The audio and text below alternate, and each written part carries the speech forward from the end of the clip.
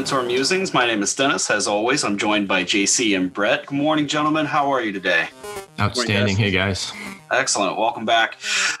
So this is called Mentor Answers for this segment. And the question that I have for both JC and Brett is, how important is it for founders to use other founders in business and then startups as a measuring stick to track their success?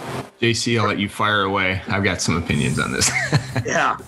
So how important is it? Well, number one, I guess, isn't important. And I would say, I think it is, something that's worth putting on your dashboard. I mean, is it the key performance indicator? Absolutely not.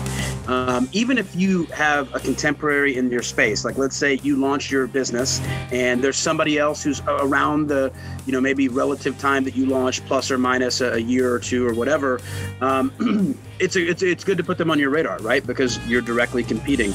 Now, how much a founder should try to measure their success against another founder or use that as their benchmark, I think that likely depends, right? If you're talking from a market optics and kind of market knowledge standpoint, I think it's highly advisable. If you're talking about it from like a personal branding or kind of personal efficacy standpoint, I think there's diminishing values there.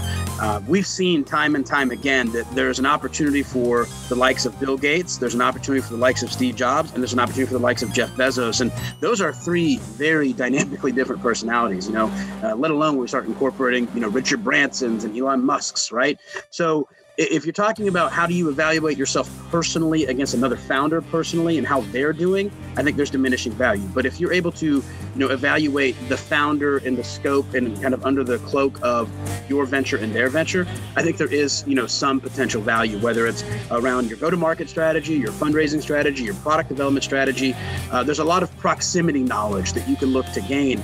And so I would definitely say it is important. I would not bet everything on it. I would not do everything someone else is doing, and I would not deter myself from taking action because it's not something else this other person or other group is doing. But I think it's important to keep on your radar of consideration. Yeah, and I'll go slightly different tack, but 100% agree, especially if it's in the competitive space, right? Your competitors always keep an eye on them. But, as I've told my three daughters with social media, careful what you read, right?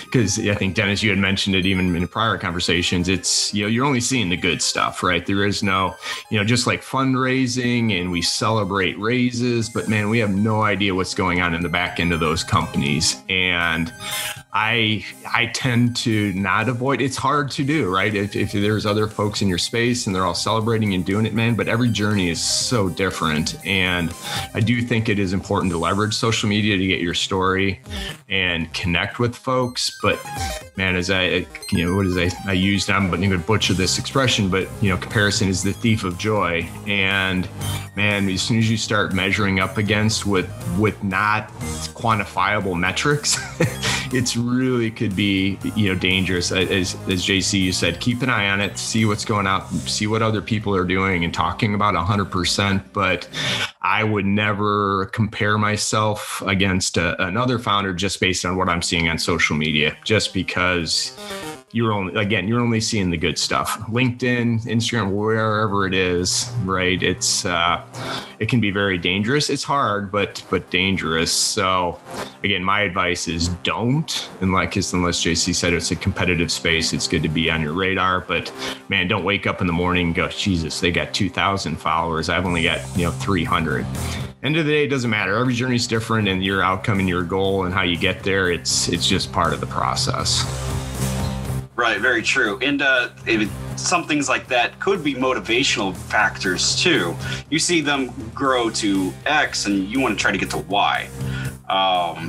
Well, thank you, gentlemen. I appreciate both of your answers. Any final thoughts on how to not measure or to measure success on social media, or any ways to either combat that mentally? I mean, sometimes it's a psychological game too that you're trying to battle against, and like what steps are definitely necessary to ensure that you're going to have that mental fortitude to step away from it. Maybe social media might not be for you, even though how important it is to be on social media. Yeah, I mean, I would say, number one, Brett brings up a really good point. Like social media is kind of the platform where maybe you're getting a lot of your information. So if you are evaluating yourself against another founder, take everything you see on social media on their website with a grain of salt. Nobody's creating a blog post about the fact that they just lost their second largest client, and nobody's tweeting how they just had 67 no's during investment pitches, right? And those aren't typical kind of broadcasted messages. So I definitely think there's kind of a lack of kind of complete transparency. There's an opaqueness to what you're seeing on that. So especially on social media, weigh that differently. But again, the one piece of advice I would say, whether you're evaluating yourself against other founders or not, is that success is never a straight line. And there's ups and downs and backwards and forwards. And, by the time you get to the end, it looks like a big ball of mess in the middle. And then hopefully at the end, you end up where you want to go. So, being able to track that journey of yours against someone else's is really, really, really difficult. So again, look for proximity ideas, look for ways that you can learn to make your process smoother. But I think everybody said it is going to be different, and you don't need to evaluate it step by step. Yeah, and I'll just leave you with one quick example. I had a conversation with a founder this week. Company's bootstrapped. They've taken a slow build to what they want to do. So 3, maybe it's even 4+ years. There is a competitor in the space. There's actually a bunch of competitors, but this one in particular raised over $200 million. Yet they only go head to head with them, a few times. So he already knows, the founder that's bootstrapped, is that they're equally, if not better, positioned in the marketplace than somebody that's already raised $200 million in cash or capital to grow the business. So again, don't get caught up by raises. They're great. It gives you, but it's got to be specifically for your business, not in comparison to somebody else. So that actually was just a conversation this week. So Dennis, your timing was good with this question. All right. Well, thank you. Well, gentlemen, I also want to thank both of you for, joining us this week. And I want to thank all of our viewers and listeners for joining us this week as well. If you liked what you listened to, subscribe, reach out to JC, reach out to Brett. We'd love to hear back from you. We'd love to hear some questions from you as well. So JC, Brett, any final thoughts? No, by the way, I don't know if you've mentioned it, Dennis. I know we do online, that you now can find our musings on all your favorite podcast platforms as well, right? That's right. Yeah, listen to us on Stitcher, on Spotify, on iTunes. We're not just a YouTube podcast anymore. We're a YouTube sensation. Absolutely. Great job, producer Dennis, getting us on all those platforms. All right. Thank you. All right. Thank you again, everyone. We hope to see you in the next one. Take care. All right. See you guys next week. Thanks, guys.